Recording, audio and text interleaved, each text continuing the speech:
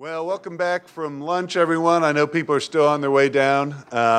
You're probably tired of seeing me since you just saw me, but all I'm going to do now is I have the pleasure of introducing our moderator. She'll introduce the panel. Laura Meckler, right here, is a national education writer for the Washington Post, where she covers national trends, federal policy, and the education department, which has come up on occasion. She came to the Post to the Wall Street Journal, where she covered presidential politics, the White House, changing American demographics, also important for our discussion, immigration and healthcare. Before that, she worked at the Associated Press Washington Bureau and covered state government in Columbus, Ohio. She got her start writing about everything from schools and cops to the annual Pro Football Hall of Fame Festival at the Repository in Canton, Ohio, about 50 miles south of her hometown of Cleveland. I hope she'll actually answer the first question for this, which is, who's heading to the Hall of Fame this coming year, and how big an athletic subsidy did their department get at the college they went to? And with that, all yours. Well, luckily, this panel will not rise or fall on my knowledge of football. However, if anyone's interested in hearing about the fireworks at the Pro Football Hall of Fame Festival, I did cover those 2 years in a row, and spectacularly so, if I do say so myself. Thanks, everybody, for coming to this panel. I'm going to introduce our 4 excellent panelists up front, and then they're each going to speak for about 10 minutes. Then I'll ask some questions, and then we very much want to hear your thoughts and questions. So David Hyman will kick us off. He's an adjunct scholar here at Cato and a professor of law at Georgetown University, a doctor and a lawyer, so your parents must be very happy that you didn't have to make that choice between those two. Except for the tuition bill. Except for well, there's that. Focuses his research on regulation and financing of healthcare, has taught insurance, malpractice, medical malpractice law, economics, professional responsibility, and tax policy, in addition to other matters. At the Federal Trade Commission, he organized hearings on healthcare and competition. Earlier in his career, he practiced tax litigation and healthcare law. And he's the author of a new Cato book, Overcharged: Why Americans Pay Too Much for Healthcare, which I believe is available outside. Then we're going to go to Michael DeBow, who is a professor at Samford University's Cumberland School of Law in Birmingham, Alabama. His time in academia was preceded by a judicial clerkship with Judge Kenneth Starr on the U.S. Court of Appeals. He was also an attorney advisor to the Federal Trade Commission's chairman, as well as a special assistant to the Assistant Attorney General Douglas Ginsburg at the Justice Department's Antitrust Division. He teaches undergraduate courses in law and economics for the business school at Samford, and has also taught public health law. I feel like we have a lot of healthcare expertise on this panel, as well as education expertise. Next, we have Sandy Baum, who is a non-resident fellow in the Center on Education Data and Policy at the Urban Institute and professor emerita of economics at Skidmore College. She's an expert on higher education finance. She speaks and writes extensively about issues related to college access, college pricing, student aid policy, student debt, and affordability. After this is over, she will be telling me whether I will be able to afford to send my children to college. I'm hoping the answer will be yes. Since 2002, she co-authored the College Board's annual publications, Trends in Student Aid and Trends in College Pricing. She's a member of the board of the National Student Clearinghouse and has chaired major study groups through the College Board and the Brookings Institution, developing proposals for reforming federal and state student aid. And finally, James Gbal, who I know the best. We met when he was working for John Edwards doing healthcare policy, and I was working for the Journal covering the 2008 presidential campaign. He is now the president of the Institute for College Access and Success, where he works for public policies that make college more affordable and help students earn college degrees. He joined TICAS after a long career in government, including time as White House Deputy Domestic Policy Advisor and jobs as a staffer in Congress on presidential campaigns and at the Department of Education. Over this time, he worked on policies to increase student aid, protect students against unaffordable debts, and simplify the FAFSA and increase graduation rates, some of which I'm sure we'll be getting into today. So with those introductions, let's kick things off with David. So thank you. I have a piece in the edited volume, it's actually the last piece. I'm not sure what to make of that. But Todd, when he asked me, I think he asked me to participate because, as you've already heard, although I do healthcare law and policy, I think his starting point was, I want to find a sector of the economy that's at least as badly screwed up as higher ed and perhaps worse. And so I actually put in a paper and talked about nonprofit and for-profit enterprise in healthcare. And here it's in higher education, lessons from healthcare. So just to briefly outline my talk, I'm going to give you 30 seconds of motivation, a minute of theory, a little bit about attitudes regarding for-profit enterprise in healthcare, a little bit of empirical evidence, and then close with a personal note from the chapter that I submitted. So first, it's not a big surprise to people in the audience that there's lots of criticism of for-profit educational enterprises. I've just grabbed 3 and now 5 examples of headlines highlighting concerns about the performance of for-profit institutions. One of the interesting things is there tends not to be the same criticism of nonprofit institutions, and when there is, it tends to be institution-specific rather than a broad-based indictment of the entire market sector. More on that in just a minute or two. But the motivation, of course, is we've got institutions that are providing educational services. Some of them are nonprofit, some of them are for-profit. And what can theory tell us about the broader dynamics? Well, I think the starting point from an economic perspective is you would expect efficient organizational forms to dominate the market. Because if it makes sense to have for-profit forms in the market, then that's what we'll see. And if it makes sense to have nonprofit, that's what we'll see as well. And so you should expect some levels of market division even within education just because of this survivor bias. The second point is market failure in the form of informational asymmetries has long been the justification for the use of the nonprofit form, certainly in healthcare, to a lesser extent in education. If people have a hard time figuring out the value of the services that they're purchasing, the use of the nonprofit form provides some reassurance that management is not taking the money and running or cutting on the quality of services in ways that are hard to observe or monitor. That said, there are competing predictions about the real-world behavior of nonprofits. In the words of one author, are they just for-profits in drag, or are they virtuous exemplars? Do they actually behave in the ways that we would hope they would in deciding to use them?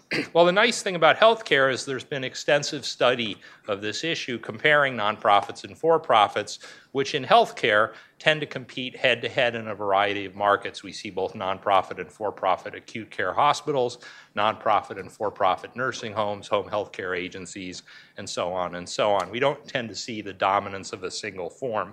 And there have been a series of good reviews of that literature. So let me just start, though, with attitudes about the nonprofit form. Jill Horowitz, a friend of mine who wrote a nice review of the literature, I think highlights the consensus that people believe nonprofits are more trustworthy, they're more likely to act in the interests of their patients, they're less likely to interfere in the medical judgments of physicians, and less likely to behave competitively in markets. And note that that's viewed as a good thing rather than a bad thing. I think opinions might vary on that depending upon who you ask. Another way of seeing these attitudes play out is found on the web.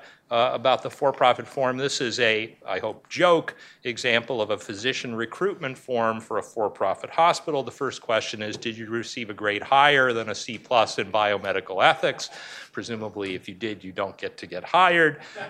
Another question is, do you agree to abide by the concept of omerta in all dealings with your employer? For those of you who don't remember The Godfather, you've taken a vow of silence about the dealings. And it's not just hospitals. This is a blog post from a couple of years ago describing for-profit insurers, which, by the way, dominate the market for health insurance. They are, quote, morally bankrupt parasites that threaten to financially bankrupt our healthcare system. And you read that and you think, what undergraduate wrote something so foolish? It turns out it's a physician at the University of Chicago who's, well-regarded and I'm sure very good at his job. But this is a nice example of the sort of conventional wisdom about the performance, the behavior, the expectations that we have for for-profit enterprise in healthcare. So then the next question is, okay, what do we actually know about their performance? This is a review by Frank Sloan, a distinguished health economist from 2000. And his conclusion is essentially they pretty much behave the same. And the more competitive the market, the less likely you will observe significant differences between the behavior of for-profit and nonprofit institutions. You don't seem to get much mileage out of the reliance on the nonprofit form to address the informational asymmetry problem. Similarly, Jill Horwitz in a 2015 review is a little bit more optimistic, but she notes the research is mixed. And several articles demonstrate that when it comes to some types of performance, nonprofits appear to provide higher quality services depending on the types of services studied and the data source. So it's not a systemic advantage or improvement. It's you can find isolated pockets where nonprofits are better and other pockets where for-profits are better. If you look at financial behavior, you basically see they all behave the same. So institutional forms don't seem to matter very much. Now, what about the delivery of charity care? That's something that people feel pretty strongly about. It turns out, this is from a CBO study of 2006. This is the cover of the report. And the top, it's just a distribution of the share of uncompensated care provided by institutions. The upper box are nonprofits, the lower box are for-profits. The mean for nonprofits is 4.7 versus 4.2 for for-profits, so there's a little bit of a difference. But the more interesting point is there's very substantial overlap in the distribution of charity care provided by nonprofit and for-profit hospitals.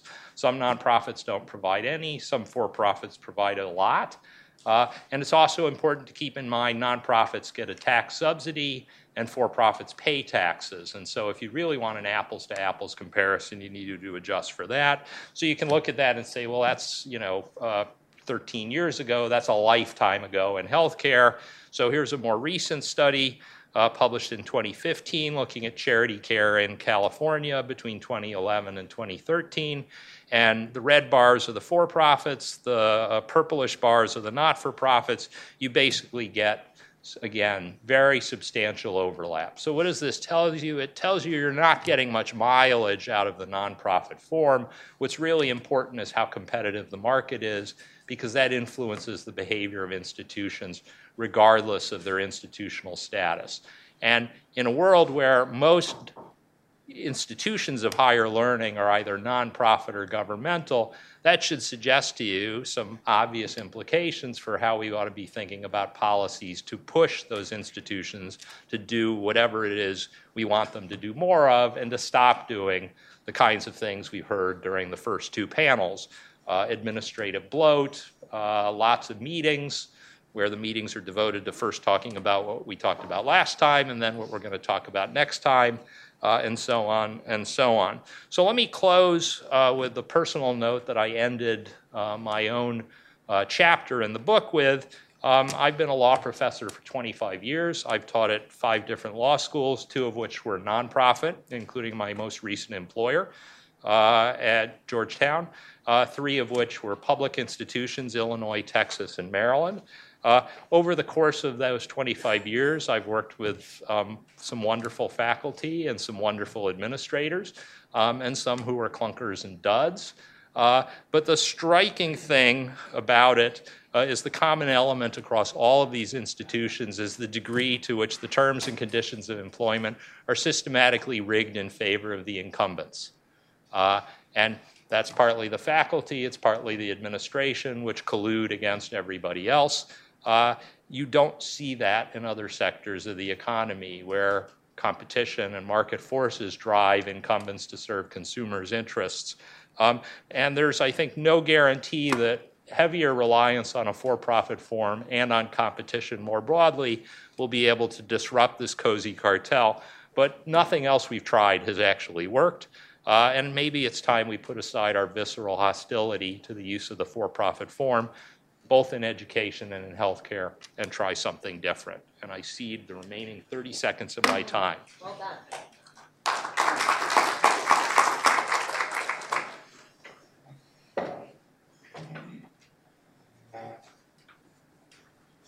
So I'd like to thank Todd and Neil first for the invitation to be here today. I've never been in the Hayek Auditorium before. It's quite a thrill for me. And I have to see in that light, it seems to me like the question, is competition the key to getting the tower back in order, is something of a softball question to be answered in the Hayek Auditorium. I think I'm supposed to say, yes, it is. It's an important, it may not be the key, but it's certainly a key. And so what I want to do today, I don't have any slides, but I do have a handout if anybody wants it. I've got some extra copies. Be happy to give it to you after the talk. And you can email me and I'll send you the document, and the links will work. So you might want to do that.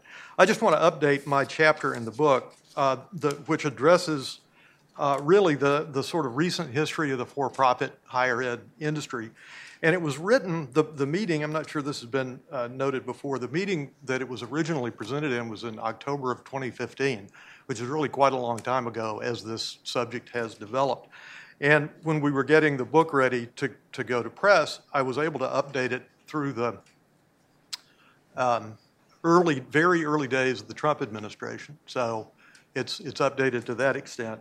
But we have obviously a lot more information now about what that will look like and the administration's attitude towards for-profit. So let me just briefly recap the chapter in the book for those of you who haven't read it yet. I'm sure everybody wants to, you need your own personal copy of this book. So please take advantage of that opportunity. My basic conclusion is that if you accept the goal of what was described by Professor Frischler this morning as universal higher education, I'm not sure you should accept it, but if you do, if that's the direction you want to see the United States pursue, then it makes sense for taxpayers to hope for the survival of the nonprofit form, and primarily as a force for cost containment. And that's for 4 different reasons, all of which were noted by Todd in the last session. For-profit higher ed does not carry the tremendous burden of a very expensive tenured faculty, so instructional costs are lower. It has much less bureaucracy, so administrative costs are lower. It has much less in the way of bricks and mortar, so the capital costs are much lower. In addition, nonprofit higher ed doesn't receive direct taxpayer subsidies through public appropriations, as all publics and most nonprofits do.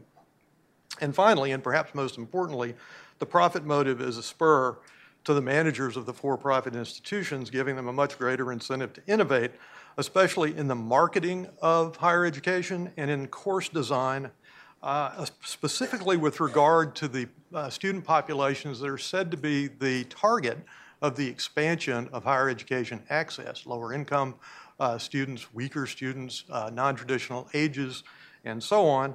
And for that point in the paper, I reference an excellent article in the Journal of Economic Perspectives by 3 economists at Harvard that bear all that out.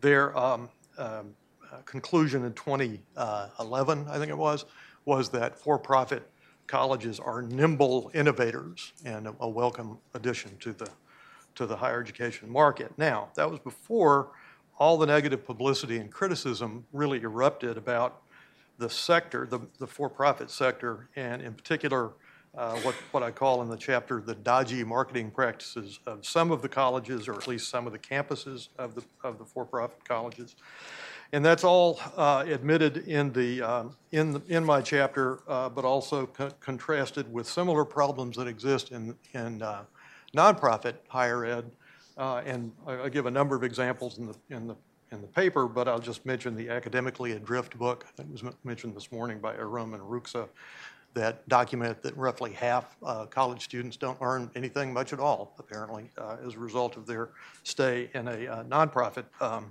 college or university. So there's a lot of blame to go around, it seems to me like, on that front. So what I want to do today is use the last 5.5 minutes to update the paper on 3 points. First, I want to say a little bit about what the Trump administration has been doing in terms of a friendlier stance towards nonprofits, but then explain that this doesn't seem to have helped the for-profit sector very much if you judge from enrollment numbers which continue to decline in the for-profit sector. Secondly, Also as predicted, we've seen several dramatic conversions of for-profits to nonprofit form. Will such transformations satisfy the critics of the nonprofits? I don't think so. I've got a couple of examples of that. Oddly enough, this seems to vindicate Henry Manny's view that all education is for-profit education. Let me say that again. The conversion from for-profit to nonprofit vindicates the view that it's all for-profit, after all. So a little more about that in a minute. A couple of things about the Trump administration. As most of you know, all of you know probably, you've got negotiated regulations ongoing with respect to two rules adopted in the Obama administration that caused a good deal of trouble for the for-profit sector. That would be the gainful employment rule and the borrower defense rule about forgiveness of federal loans. Suffice it to say that critics of the administration think that all of the activity in this direction is going to prove harmful to students and to taxpayers, and it's all quite controversial. No time to get into the specifics on that today. Ultimately, I'm not sure the Trump administration's greater openness to for-profit education is going to make much difference. Enrollment in the sector has fallen to below 1 million students. Spring 2018, 925,000 students compared to 992,000 students only a year earlier. This compares to the best year ever for for-profit higher ed of 1.6 million students. If you look at it from 2010 to 2018, that's a drop of over 40%. The market share of the for-profits has declined from 8% in 2010, roughly, to 5% today. I also want to mention the decline in enrollment at the University of Phoenix, since that's kind of the flagship, I guess, of the for-profit sector. They are apparently down below 100,000 students now, compared to 155 in 2016, and their peak of 470,000 students in 2010. It looks as though the market's judgment on for-profit enrollment is driven by a couple of causes, probably, not least of which would be economic improvement over the last couple of years. But industry observers also, kind of the ones I've been able to research, seem to say that the consumer's estimate opinion of for-profit higher ed is declining, really has declined greatly. I don't know how much of that could be attributed to the Obama administration's hostility to it, how much of it is just the negative publicity surrounding the investigations and the admissions of misbehavior and all of that. But that's the paradox. The administration, current administration, is more friendly towards for-profit higher ed, but enrollments are dropping precipitously. Second thing that's happened since I looked at it the last time around is you had a large upsurge in online nonprofit higher ed, in particular the Western Governors University, which is owned by something like 13 state governments, has about 97,000 students now. You got Southern New Hampshire University, which is nonprofit, with 100,000. And Liberty University, a nonprofit, has 85,000 students. So they're all about to pass Phoenix in terms of enrollment. The first two being right at the size of Phoenix, apparently. There have been dramatic conversions of nonprofits, of for-profits to profits, probably most significantly the Kaplan purchase by Purdue. Then the sale of the campuses from the Education Management Corporation to Dream Center, a nonprofit which has since gone bankrupt. You've got Grand Canyon University that's gone from for-profit to nonprofit. There's a similar conversion pending at Bridgepoint University, and the Florida Coastal School of Law, I saw just the other day, is trying to change itself into a nonprofit. All pretty interesting. Will any of this make a difference, the move from for-profit to nonprofit? I found a couple of authors that express real skepticism about this, one of whom, Robert Shireman, is a longtime critic of the for-profit sector, and he's quoted in a story in the Inside Higher Ed as saying, "The wolves are putting on sheep's clothing and hoping the rest of us will not notice." A reporter from ProPublica, if I have that here, I don't. Writing about Liberty University, said that, here it is, I'm sorry. As a nonprofit, Liberty unlike Trump University, which he was comparing to for some reason, faces, as a nonprofit, faces less regulatory scrutiny even as it enjoys greater access to various federal handouts, which suggests to me that some people are just not going to catch a break. I mean, if you're a nonprofit, you're bad for those reasons. If you convert to being, I'm sorry, if you're for-profit, you're bad for those reasons. If you convert to nonprofit, I'm not sure Jerry Falwell Jr., that's his name, is going to get the blessing of the reporter from ProPublica ever on this. So I'm running out of time. The red light's flashing. Bottom line, it seems to me like as long as Phoenix resists the conversion to nonprofit, the impulse to do that the for-profit sector will have some kind of future, not least of which because Phoenix is now owned by a group of investors with close connections to the Obama administration. I'm assuming their political risk looks a little different than other investors in the industry. I don't know how all that would work, but that's just my suspicion. And so my advice to the current education department and any future one would be to treat for-profit and nonprofit on an equal footing. Neutrality with respect to organizational form would seem to be called for here. That's a boring point to end on, I know, but it's the most lawyer-like thing I can think of to say. I don't see any reason to treat for-profit and nonprofit differently in the recently announced neg reg about online regulation at the Department of Education. Right. So, sorry.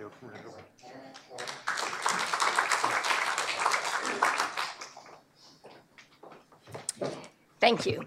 I'm happy to be here, and I'm particularly happy to be here because I know that the invitation was with the expectation that I would disagree with a lot of the things that are being said by other people. I do, but I also agree with things, and I think that one of the biggest concerns is that we tend to set up these conversations, like many others, as the extremes. So I am very worried about many of the abuses in the for-profit sector. I don't want the for-profit sector to go away. So arguing about whether we should have a for-profit sector, I think is really not the point here. We should have a diverse higher education system as we do. It should include for-profit and nonprofit, private and public institutions, large and small, et cetera.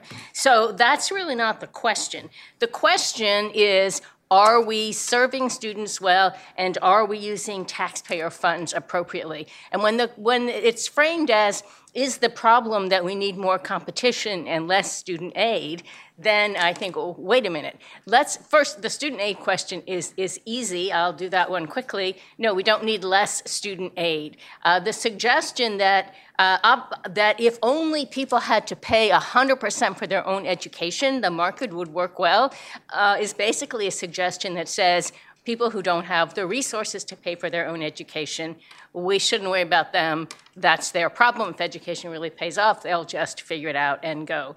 And that is not the goal of our system. And we also know that higher education carries a lot of positive externalities, that it benefits not only the students, but also others. So we need to support students. We need to support student success. We need to make sure that institutions have the resources and students have the resources so that more students can succeed. But the question of competition, actually sort of the conversation bewilders me a bit, because having taught introductory economics for many, many years, you know, the first thing you do, you talk about the wonders of perfect competition, but you talk about the conditions required for perfect competition to be met in the market. And they just don't exist in higher education.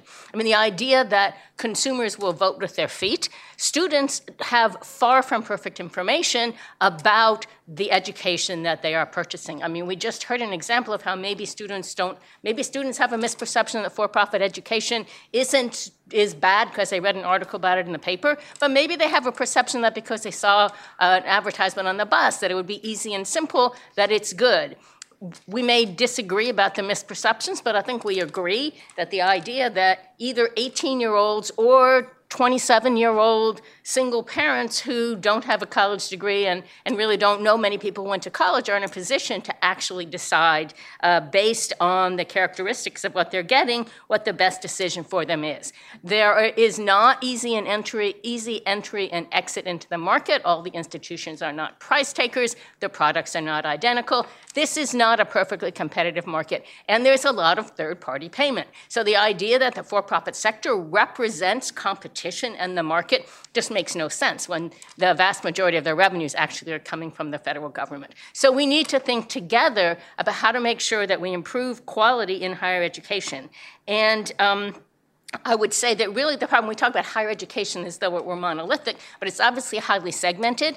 The highly selective institutions are doing fine, thank you. I mean, they may be too expensive. They may be competing too much with each other and therefore spending money on things that don't really contribute to education. Everybody's got to just be a little bit fancier than everybody else. Competition is not helping that. But what we haven't figured out how to do is really teach underprepared students, how to help them learn, how to make them productive citizens. And I think that the biggest thing that we could do is focus more on teaching and learning in higher education. The goal is not just to find people who can teach and who will do it on the cheap or will do it quickly. The goal is to recognize that teaching is a profession, that people need to be trained in it, that they need to learn how to do it well. People can learn how to do it well. Different student bodies need different characteristics in teachers. But if we don't focus on what students learn as opposed to just how many people have a credential and how much tuition did they pay and how much did they borrow, all those things matter, but it really matters how much they learn. The market is not itself going to solve this problem. The market needs to be supported by constructive regulation, needs to be well designed. Students and institutions need better incentives. We have some really bad policies. We have some really bad regulations. But we also need to support those incentives with strong regulation. And I think an interesting case in point now is one that came up has to do with the negotiated rulemaking that's going on now about online education. There is currently a rule that says there has to be regular and substantive interaction between instructors and students. And there's a move to get rid of that. And we know there is lots of evidence that online education, which actually dominates the for-profit sector, although also a number of nonprofit institutions, what happens is that the success rates of underprepared students and students from disadvantaged backgrounds are much lower in those courses. The socioeconomic gap is actually larger in fully online learning than in the classroom. So, and the problem seems to be that there's not enough contact between instructors and students. Now, there is online learning where there is that kind of contact, and that's great, but let's have that in the online learning that we think is one of the solutions for making higher education more affordable and increasing access to higher education. So we need to do a lot, and different actors in the higher education scene are going to contribute to this in different ways, but it is not going to happen just because we have profit-seeking entrepreneurs out there trying to make money. It is going to happen because we do more to understand the needs of students. And let me just add that the defense that we shouldn't expect good outcomes from the for-profit sector because they are educating or trying to educate at-risk students is really problematic. Of course, we don't expect a community college to have the same completion rate as Harvard. Of course not. We have to consider that. But if we say we are enrolling students who have virtually no chance of succeeding and they're not succeeding, what do you expect? The federal government is paying for that. This is not doing anybody any good. That is no excuse. We cannot have such low expectations, either for students or for institutions. So we all have to stop debating, is it for-profit, is it nonprofit, and think about how, as a society, we can do better to educate our students. Thank you.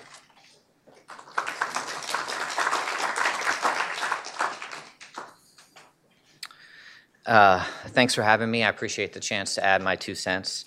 I will say the panel I was invited to had the topic of what policy reforms are needed to get higher education performing the best it possibly can. I think that there are important questions outside of the profit motive and competition.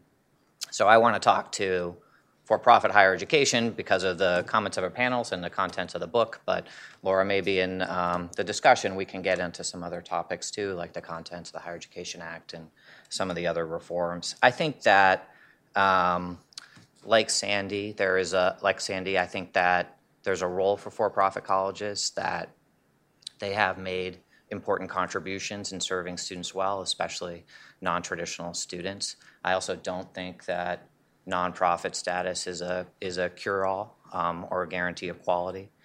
But I do have a couple of observations from my time as a regulator of for-profit colleges that I think might be helpful. The first is another term you might use for for-profit college would be a federally funded college. So the differences between for-profit colleges, public colleges where the vast majority of students go, and nonprofit colleges go far beyond organizational form to the basic questions of how they're financed. For-profit colleges get about $4 billion a year in Pell Grants, about $12 billion a year in student loans. Most for-profit colleges get 70% of their funding from the federal government, and that is just from the Department of Education if you include DoD benefits and VA benefits. 1 in 5 colleges get more than 90% of their funding from the federal government. So you're not talking about creatures of the free market that exist independently of federal subsidies. If for-profit colleges were not created by the federal government, they might as well have been, because the terms and conditions of federal student aid dictate the behavior of for-profit colleges. The second I would add is the primary form of quality assurance that exists for for-profit colleges is consumer choice. And we may have some ideological disagreements about how much confidence to place in the mechanism of market choice alone. But I would observe that, one, it's very difficult to get accurate information on the quality of college performance. Even as a regulator, it is very difficult to get comparable information about what students are paying, how many students are graduating, what their employment prospects are after graduating. So despite determined effort over 8 years of the Obama administration, efforts of some states since, it's actually pretty rare to get accurate information on employment outcomes. And learning outcomes, forget about it. Second, many students do not have, in practice, a real choice. Now, if you attend college online, you do have a lot of options. But most students like to go to classes in person. And a recent study out of the Urban Institute found that in Virginia, 2/3 of students have only one or no colleges within 25 miles of their home. So while some of us from elite backgrounds see a nationwide higher education marketplace, I travel 3,000 miles from my home to go to college. That's not true for the vast majority of students seeking a college education, and certainly not for the population that's being served by for-profit colleges. And then the third point I would make, and Michael referenced some of the high pressure and deceptive sales tactics, these were documented by the Senate Help Committee in an influential report they published a few years ago, where they got access to the training materials used by a lot of these colleges. And you saw quotas being used, high pressure and deceptive sales tactics, employee training and how to emotionally manipulate potential students. The GAO did an undercover investigation where they sent investigators to apply to 15 for-profit colleges. At every single one, they saw deceptive or misleading information. At 4, fraudulent. So the marketplace is not one where students are getting reliable information to make their choices. The third point I would make is we do see a problem of quality in practice at for-profit colleges. And I would just say, I would put it this way. There are a lot of colleges out there, for-profit colleges, that I certainly would not want to see someone I cared about attend. We see hundreds of programs where the average graduate makes less than the poverty line. We see programs enrolling hundreds of thousands of students where the typical graduate cannot afford to repay her debt as measured by expert guidelines for affordability. We see 47% of former for-profit college students defaulting within 5 years. We see 75% in negative amortization on their student loans 2 years after leaving school. So there are widespread problems that we see in the sector. Stephanie Cellini, who is a professor at George Washington, looked at employment outcomes at certificate programs at for-profit colleges and found that, on average, the earnings gains were smaller than the student debts. So on average, these students would have been better off not going to college at all. And of course, these problems were illustrated quite dramatically by the collapse of the nationwide chains Corinthian and ITT, both of which got into trouble due to deceptive sales tactics that led to regulator scrutiny. And ultimately, each of them left tens of thousands of students holding hundreds of millions of dollars of student loans out on the street in the middle of their education.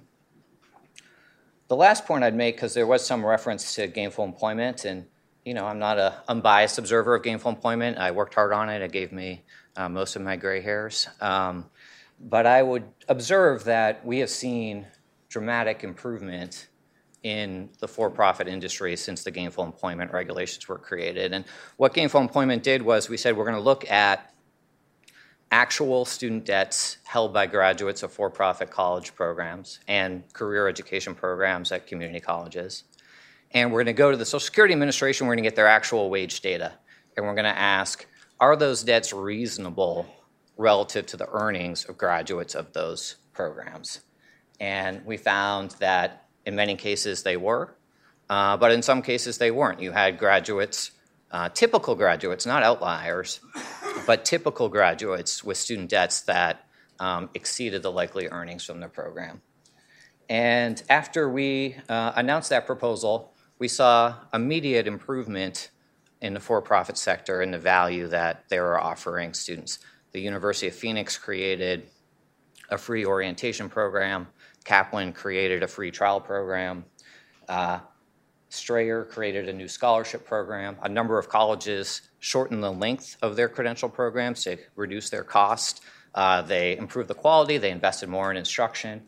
And as a result, we saw an improvement in the value that colleges were offering students. So in my view, these programs are federally funded. If we think that they are enrolling too many students, graduating too few, helping too few found jobs, that is because of the financial incentives created by the federal programs. It is because of the lack of standards, quality assurance for those programs, and it's appropriate to have federal regulations to protect both students and taxpayers for getting a return on the billions of dollars that they invest in these colleges every year. Thanks.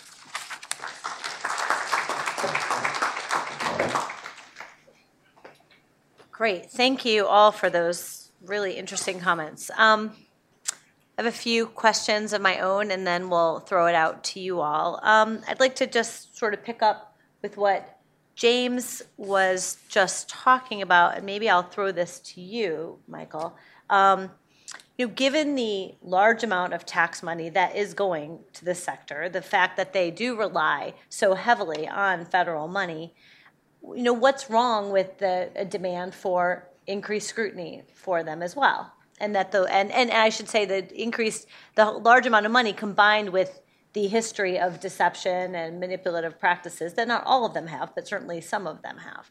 What's wrong with saying that this is a sector that is ripe for some oversight? My main point is that the oversight should be consistent between nonprofits and for-profits. The same problems about sort of underperformance and questionable value and all that can be raised about nonprofit education as well, right? And there are plenty of people that get degrees that don't seem to result in great job prospects or any of that. And so, I don't think the form of the organization should dictate different levels, more scrutiny of for-profit than nonprofit.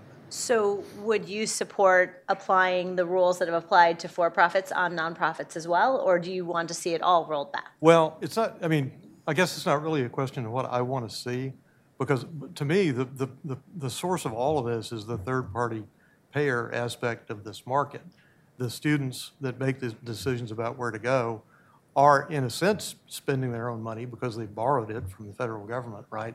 But it's also easy for us to talk about it as if it's some federal expenditure, and so taxpayers have an interest in oversight and the proper administration of the program. Which is it? Is it a student decision about how to invest borrowed funds, or is it a government subsidy?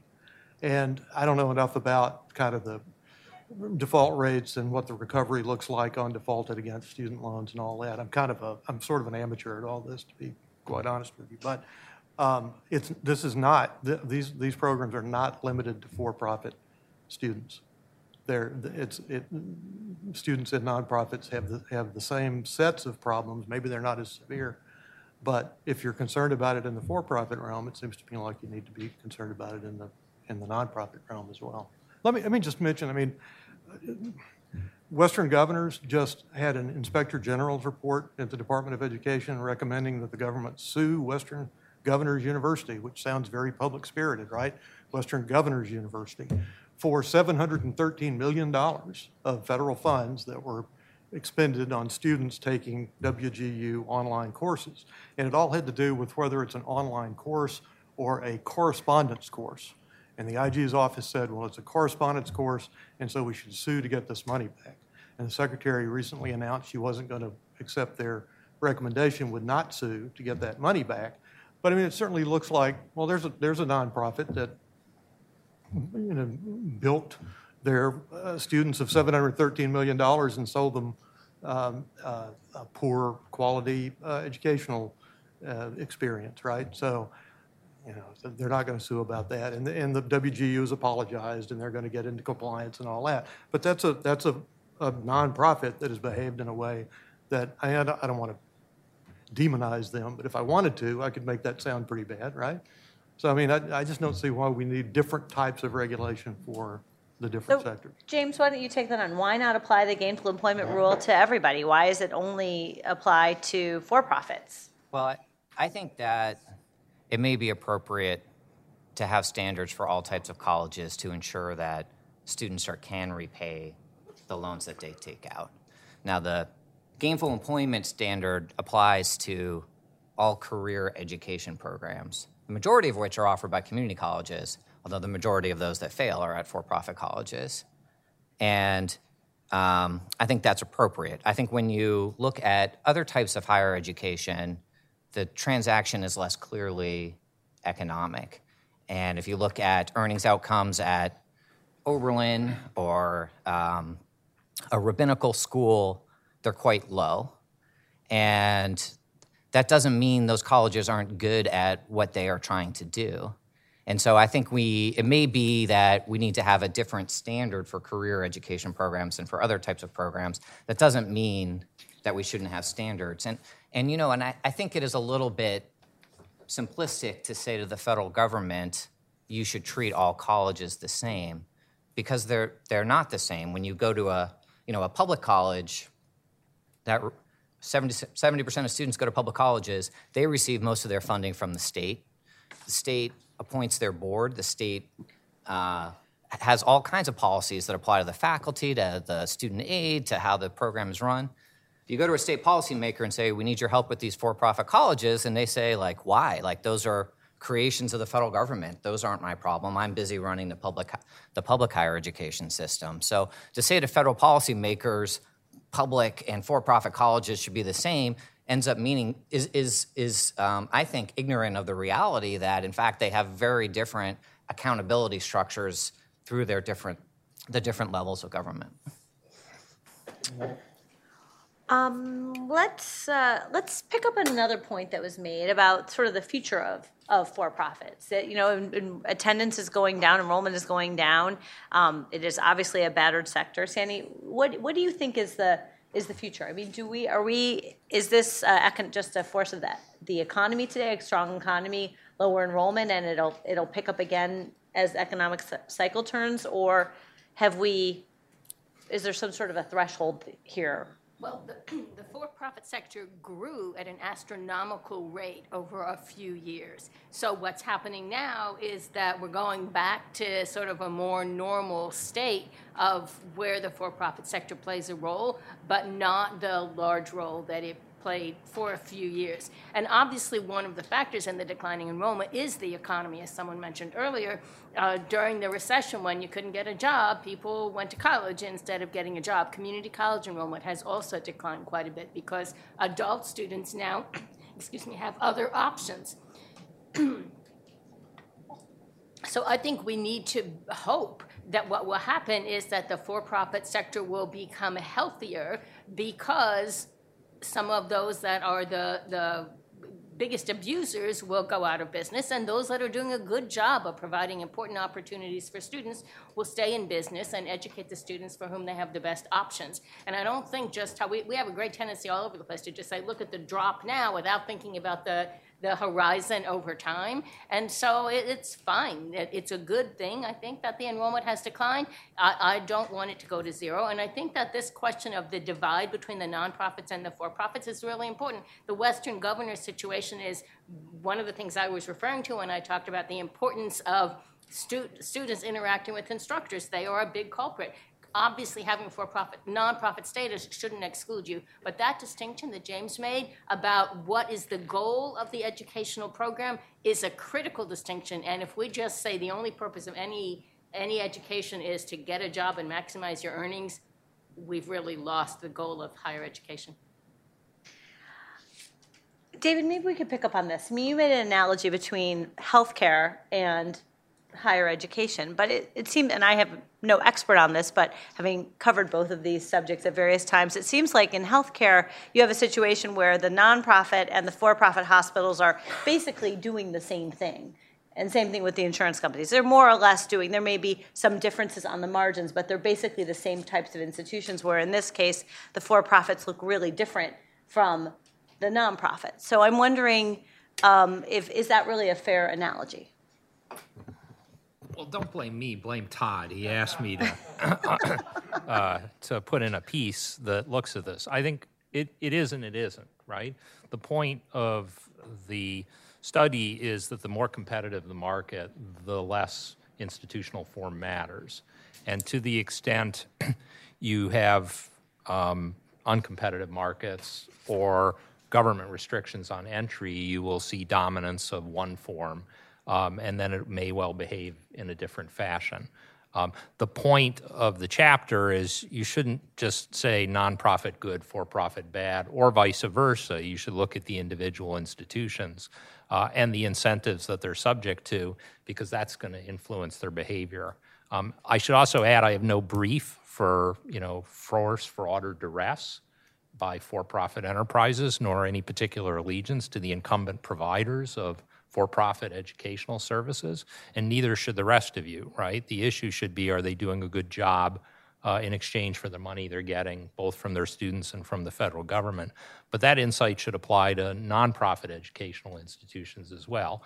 We should ask, are they providing value sufficient that people should, leaving aside the fraud question, are we providing enough information for students to understand, if I major in this, my chances of getting a job are 70%, and if I major in this other thing, my chances of getting a job are 20% or less. I guarantee you the people in the program where the employment prospects are 20% are not out there telling the students, head over to engineering rather than stay here. So I think, there are many of the same problems, perhaps less egregiously framed, and they don't tend to attract Senate, help committee investigations. But you can wander onto any local campus and divide the students into those for whom their education will lead to all sorts of benefits for them and positive externalities for others, and other students who will never be able to repay their student loans. And that's just not at colleges. It's also at law schools and other places. Well, having sort of set the table with, obviously there's a difference of a point of view here about generally how these types of institutions should be approached by government. We have two very, well, at least semi-active endeavors. One underway, the regulatory rulemaking, negotiated rulemaking process at the Department of Education, and also in Congress talk of reauthorization of the Higher Education Act. So wondering if each of you could just tell me one thing, the most important thing you think in this realm that you would like to see come out of one or the other. Can be, if it's the same for both, and it could be rolling something back or adding something new, what you'd like to see the department do or Congress do. Like I said, if it's the same for both, that's fine. Do you want to start? I don't have anything other than just the idea of neutrality between the two sectors. If you could adopt that as sort of a governing principle for the rest of it, that would be a good start, I think. Okay. But I'm sort of like not an educational Yeah. Okay. industry person, so I don't have any other particular point of view here. James, you're an educational industry person. Fair enough. One thing we've been working on a lot are student loan default rates. And when you look at federal efforts to measure the outcome of education programs, default rates is really the only one that is established and widely accepted. It was created by the first Bush administration in response to the first time there was widespread abuses in the for-profit college sector, and it measures what students who go at least 270 days without making a payment, that is a default, and you're captured in a rate if you default within the first 3 years of leaving school. Over the course of the 1990s, the default rate came down dramatically. Hundreds of colleges exited the program. The enrollments overall continued to rise as evidence those students found better educational opportunities. And the default rate continues to have wide acceptance. There's an established process to verify the quality of the data. Colleges accept its validity. It's tied closely to the federal interest in protecting the integrity of student loans. And there are changes that we think need to be made to improve its effectiveness as an accountability mechanism. Colleges are able to game the rate by putting students in forbearance so that payments aren't due. That's counted as a successful repayment. For example, we think the line is too low and there are no incentives to improve unless you're close to the line of losing eligibility. So we think there should be more incentives up and down the scale for all colleges to improve their default rates. So that's something we think would be a very important outcome from Higher Education Act reauthorization. Okay. So feel free to respond to that or to offer your own thought. Yeah, I'd agree with Michael on the importance of neutrality across provider type or vendor type, because let's face it, we're selling educational services to people, and how we go about regulating. I'm open to the possibility you might want to make specific adjustments for specific types of things, but you shouldn't just say, again, for-profit bad, nonprofit presumed to be okay.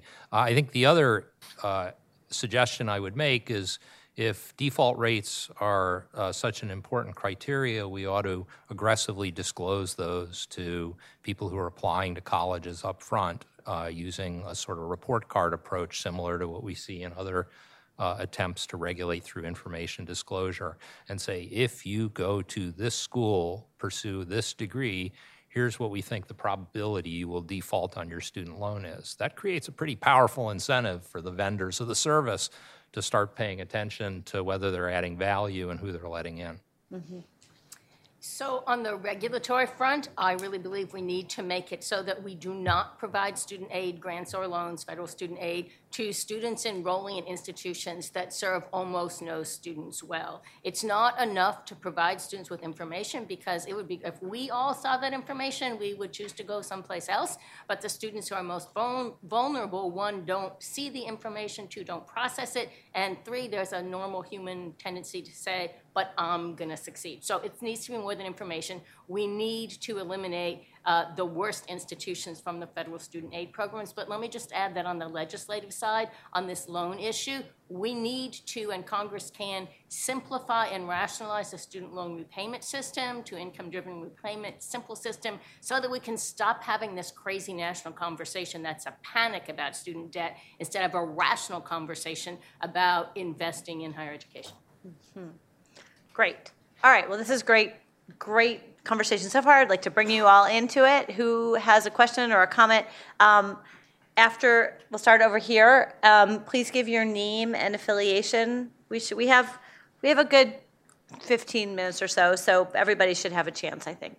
My name is Paul Schemmel. I'm a state legislator. In my state, I've seen data in regard to our land-grant college that it has started programs that admit marginal students. So the same, I think, student base that probably would be the traditional student in a for-profit institution.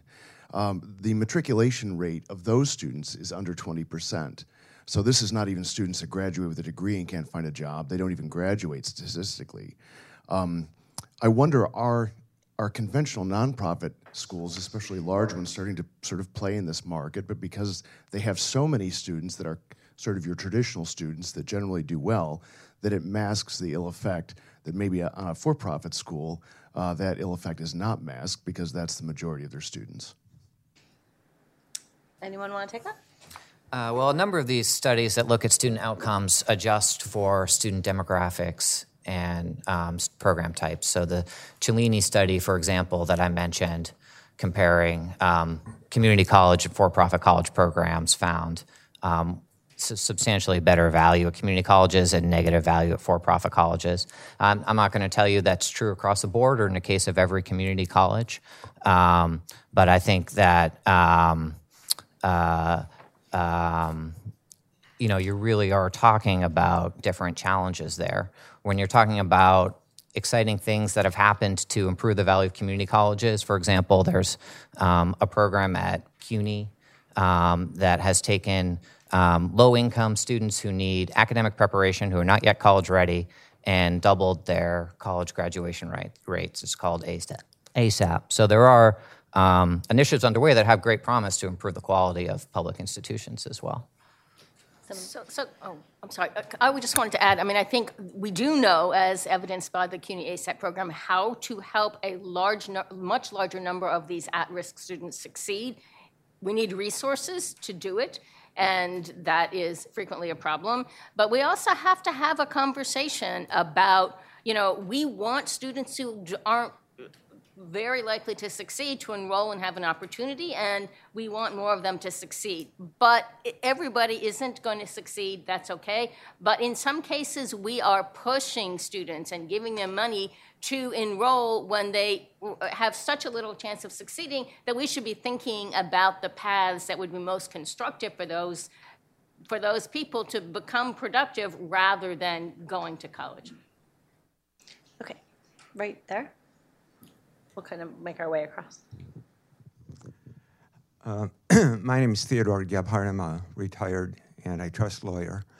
I may simply be uninformed, but I'm not sure I fully understand what's meant by competition in higher education or what the market for higher education is.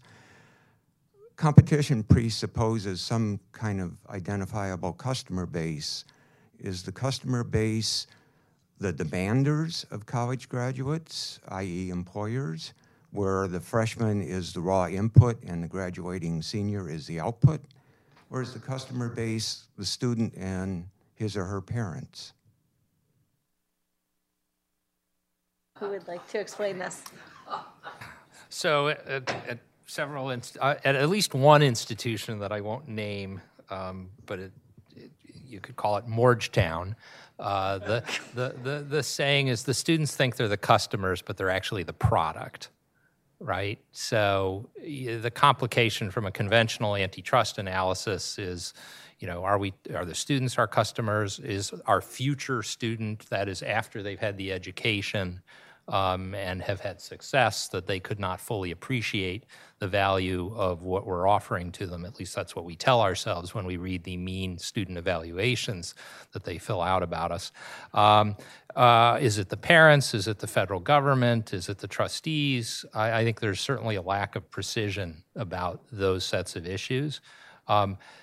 When I talk about increased competition in the market for educational services, it involves some combination of additional entrants, so changing the barriers to entry dynamic, the accreditation model that tends to basically allow the incumbent members of the cartel an important vote on whether they will be competed against, the geographic limitations on accreditation, so your single accreditor can basically impose a standard approach through a wide swath of the country. As we heard at lunch, there are ways in which there are escape hatches. But I think, the unbundling of the services more broadly, where the incumbents don't get to dictate, everybody has to have this particular approach. And the reason why I do that, again, the market I know best is legal education. There are law schools in this country where everybody who goes to the law school passes the bar. And then there are law schools where a third of the people who go to the law school pass the bar. And that second category is every bit as abusive as the for-profit institutions that the HELP committee focused on and that we've heard about today. But they have this halo of, oh, they're trying to do the right thing and they're nonprofit institutions. Bull, they're exploiting their customers, whoever they are, just as egregiously as the for-profits that we've been talking about today. Laura, Okay. before we move on, I think this is related to the question a little bit in terms of what the product is. I just wanted to mention, I think we've gone the whole day without anybody mentioning the term signaling in connection with higher education. We've been using this sort of human capital model where students go to college and they learn things and those things are useful for when they get out. The alternative explanation is one where I go to college in order to demonstrate I'm the kind of person who goes to college and I can follow directions and follow through and conform and all of this. And Brian Kaplan's book of about a year ago has really sort of changed the way I've thought about a lot of this. And I wonder if thinking about the sort of weaker students and the non-traditional students and their possible career tracks in terms of the signal their choice of institution sends to future employers might help us think through some of this. I haven't done that yet, but it seems to me like the signaling explanation of why people want to go to college is at least as powerful, if not more powerful, than a human capital kind of model. Okay. Others? Right there in the bow tie.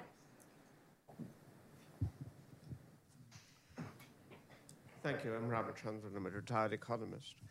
My question is primarily directed to Ms. Baum. I was very sympathetic to the case that she made to help poor people get a good education. But it sounds to me that we've had a public school system which is 90% government provided, which is failing in its task. And therefore, a lot of these people are trying to distinguish themselves by trying to get a college education and get ahead. But the problems actually start a lot earlier. And all this discussion that we are having is because the university education is now, as somebody mentioned, 30% of high school graduates, an unusually high percentage. If it were about 10%, not quite as low as 5% as it was some years ago, would all these problems still arise? I totally agree that a large part of our problem has to do with what happens to people before they get to college age, and it's not just the K-12 system. It's families and neighborhoods and healthcare and everything else that goes on. And we need to solve those problems in order for higher education to be successful. I think much of the discussion about higher education perpetuating or exacerbating inequality is really about the problem of the inequality before college. That said, given that we live in a society that has not solved those problems, higher education has to have a responsibility to contribute to solving these problems for some students. We've expanded the definition of higher education, right? We are saying that institutions that are helping people to make a transition, not to get bachelor's degrees, but to make a transition into the workforce from high school because they're not ready when they graduate from high school, are part of the higher education system. And we need to work on those. It would not be a problem if the schools had been fixed. And when you haven't fixed the schools, right? And you graduate students who are unprepared, and you offer the same solution to the university, it's too. Right, but you got to do something with those people who are out there now already the products of that flawed system. You can't just write them off and hope for the next generation to do better. Okay. Can I just make one quick point, which is we vastly overstate the number of students who are not prepared for college-level work. I just talked about the ASAP program that CUNY runs. That's directed at students who need remediation. We have doubled the number of graduates there they have.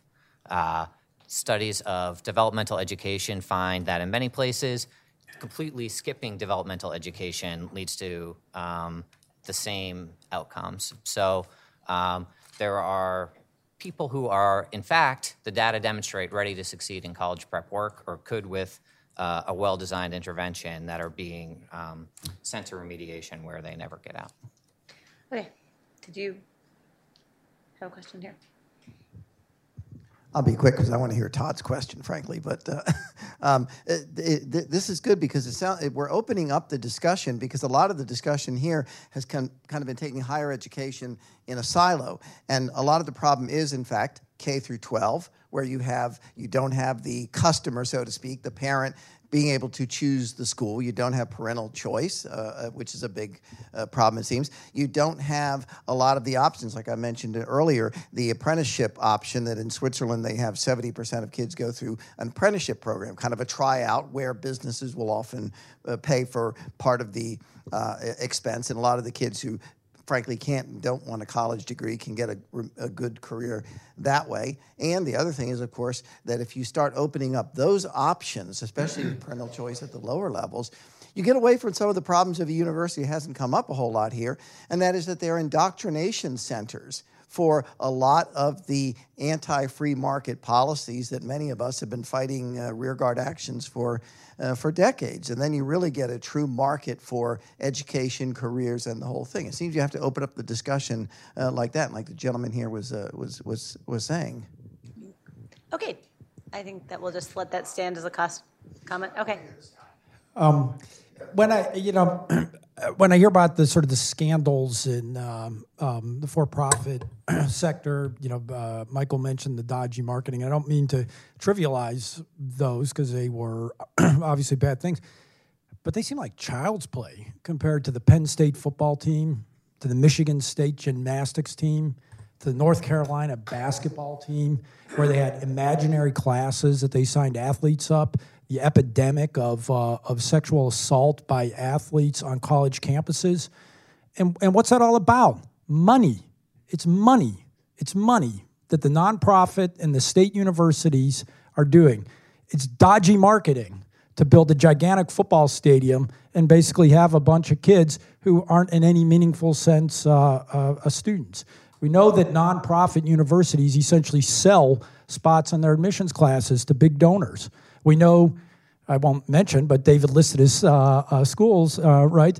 We know that government, state schools, basically politicians get their kids admitted into the schools because they have political clout. And I think the general point is that it seems like all of these institutions, whether they're government, nonprofit, for-profit, there's money, there's power. This is a multi-trillion-dollar industry with trillions of dollars of employment and capital. And it seems like they all just have different sort of benefits and different corrupting influences. And I think, athletics is a good example of it, but you can just kind of replicate it through. Yet nobody says the North Carolina basketball team shows we need to have, more scrutiny of, state universities. Anyone want to respond to that? Yeah, so while I was on the faculty of a place we'll call the University of Schmillinois, we had not one but two admissions scandals. And as I tell people, when you have to number your admissions scandals, it's not a good sign. And this is a point I make in my chapter, the consequence in nonprofit and state institutions when a scandal happens is to say, isn't it terrible that this bad thing happened at this particular institution involving these particular people who had bad judgment or were villains, or, you can fill in the other incentives. But then this is let me just finish the point. Whereas when this happens in the for-profit sector, we have basically what psychologists would call a fundamental attribution error. We blame the form itself. It's not about the people, it's not about the specific institution, it's about the sector of the market. And it seems to me that's a psychological error, right? Everybody's responding to the incentives that we've created. If we don't like their behavior, we should change their incentives. We shouldn't fixate on the specifics of the form or the identity of the individual institution. But just to play devil's advocate here, isn't the difference between those scandals that one sort of implicates the federal student loan program directly, and those other ones are horrible things that don't directly You can identify scandals at nonprofit and state institutions that implicate lots of federal funding. In fact, I can think of several off the top of my head. So, I mean, Todd picked egregious examples that don't involve federal funding. Okay. All right, I think we have time for what, one more? Should we go? All right, 2 more questions. Who has a burning question, something that a topic that has not been raised here? And it's going to be really great that everyone's going to be walking out saying, that was an awesome question. All right, front row. Thank you.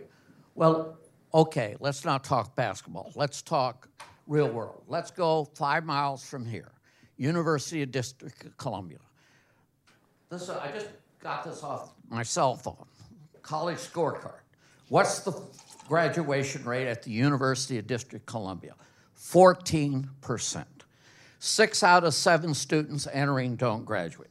Let's go to my home state, Central State University. Average earnings after attending, $26,100, less than the average earnings of a high school graduate in the United States. What percentage are paid at least $1 down on their student debt? 17%. Why don't we have, no one's mentioned skin in the game. Why don't we have colleges have skin in the game and pay some consequences for this? Why do we allow these schools to exist? Isn't it immoral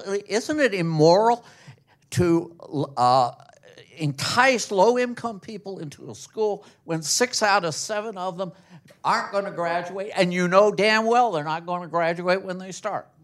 So anyway, that's a little. James, do you want to take that? I mean, do you want to defend UDC?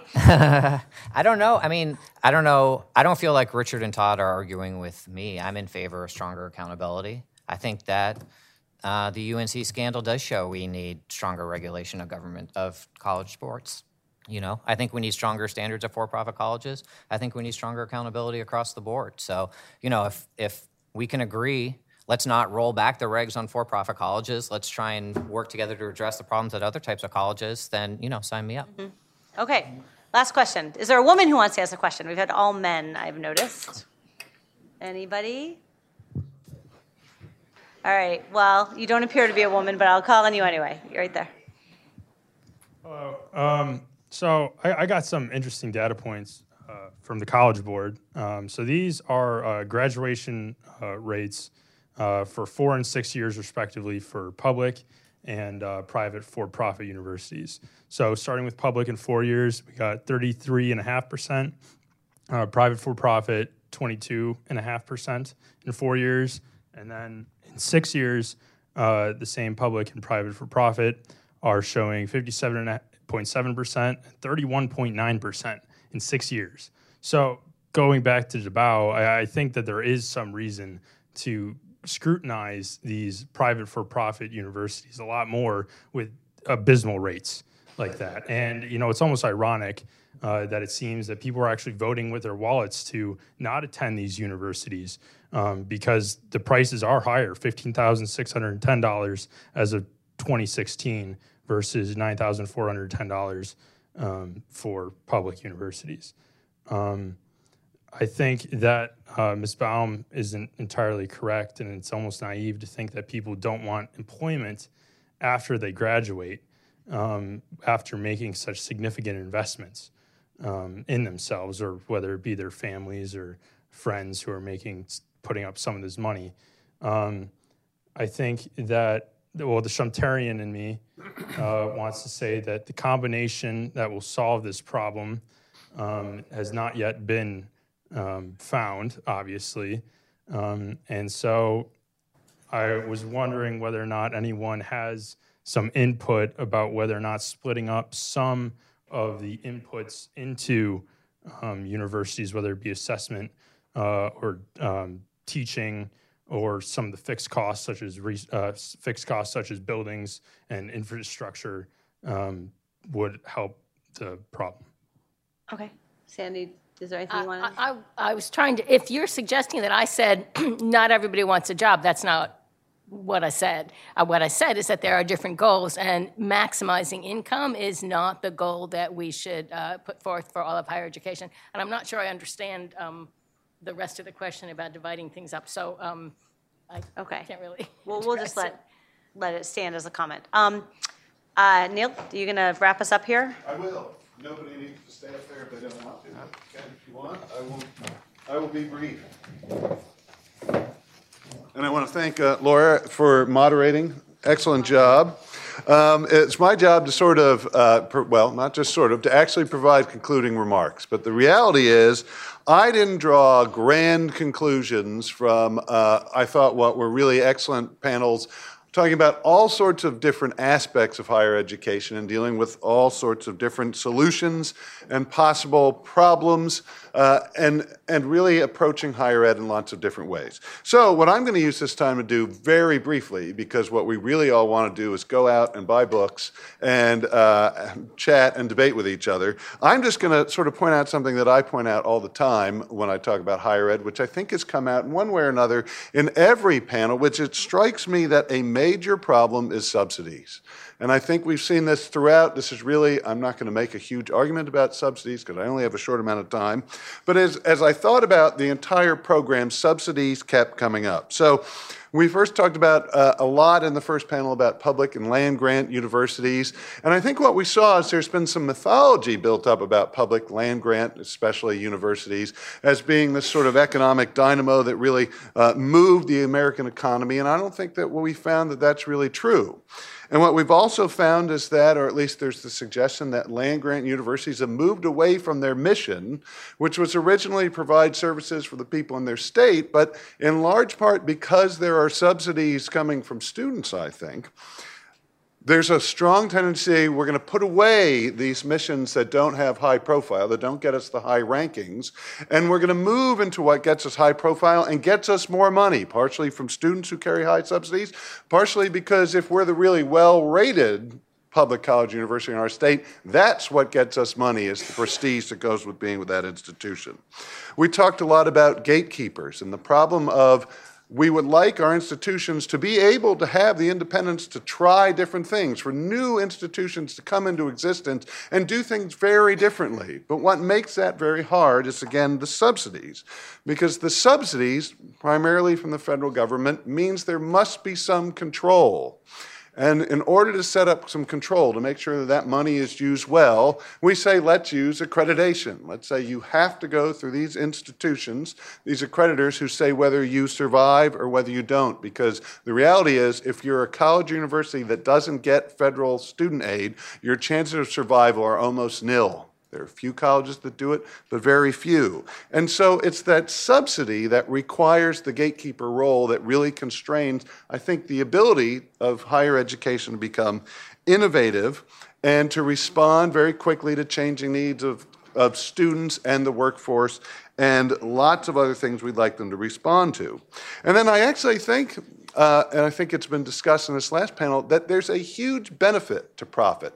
Profit actually drives people and has driven schools to seek out new students, to let students know that there are services to them, and to innovate in the way that those services are delivered. But I also don't think that there's much debate that there's some terrible performance in the for-profit sector. The reality is there's terrible performance throughout higher education, but when James said that for-profit colleges should actually be called federal colleges, federal universities, that really resonated, because that's true, because so much of the money people are using to consume that higher education is a subsidy. It comes from somebody else, which fundamentally changes the calculus of how efficiently you are going to look at what you consume. But of course, that is just my view. It's just one of the views of the root problem. I think I actually got it right, of course. But what I really encourage you to do is get this book and read this book, because this book gets into much further depth than I certainly did, and that even we could go into our panels in all sorts of problems in higher education, and I think gives a really good sort of arc that follows the arc of today's conference in much more depth, and enables you, I think, to really grasp and to grapple with what is troubling higher education. So with that, I want to thank all the authors of the book. I especially want to thank all the panelists who came today, not just in this last panel, which was excellent, but all the panelists. Judith Eaton, thank you for coming and being our luncheon speaker. And with that, I encourage you to keep debating these issues amongst yourselves, but to do it outside where we have snacks and drinks and book sales. Thank you.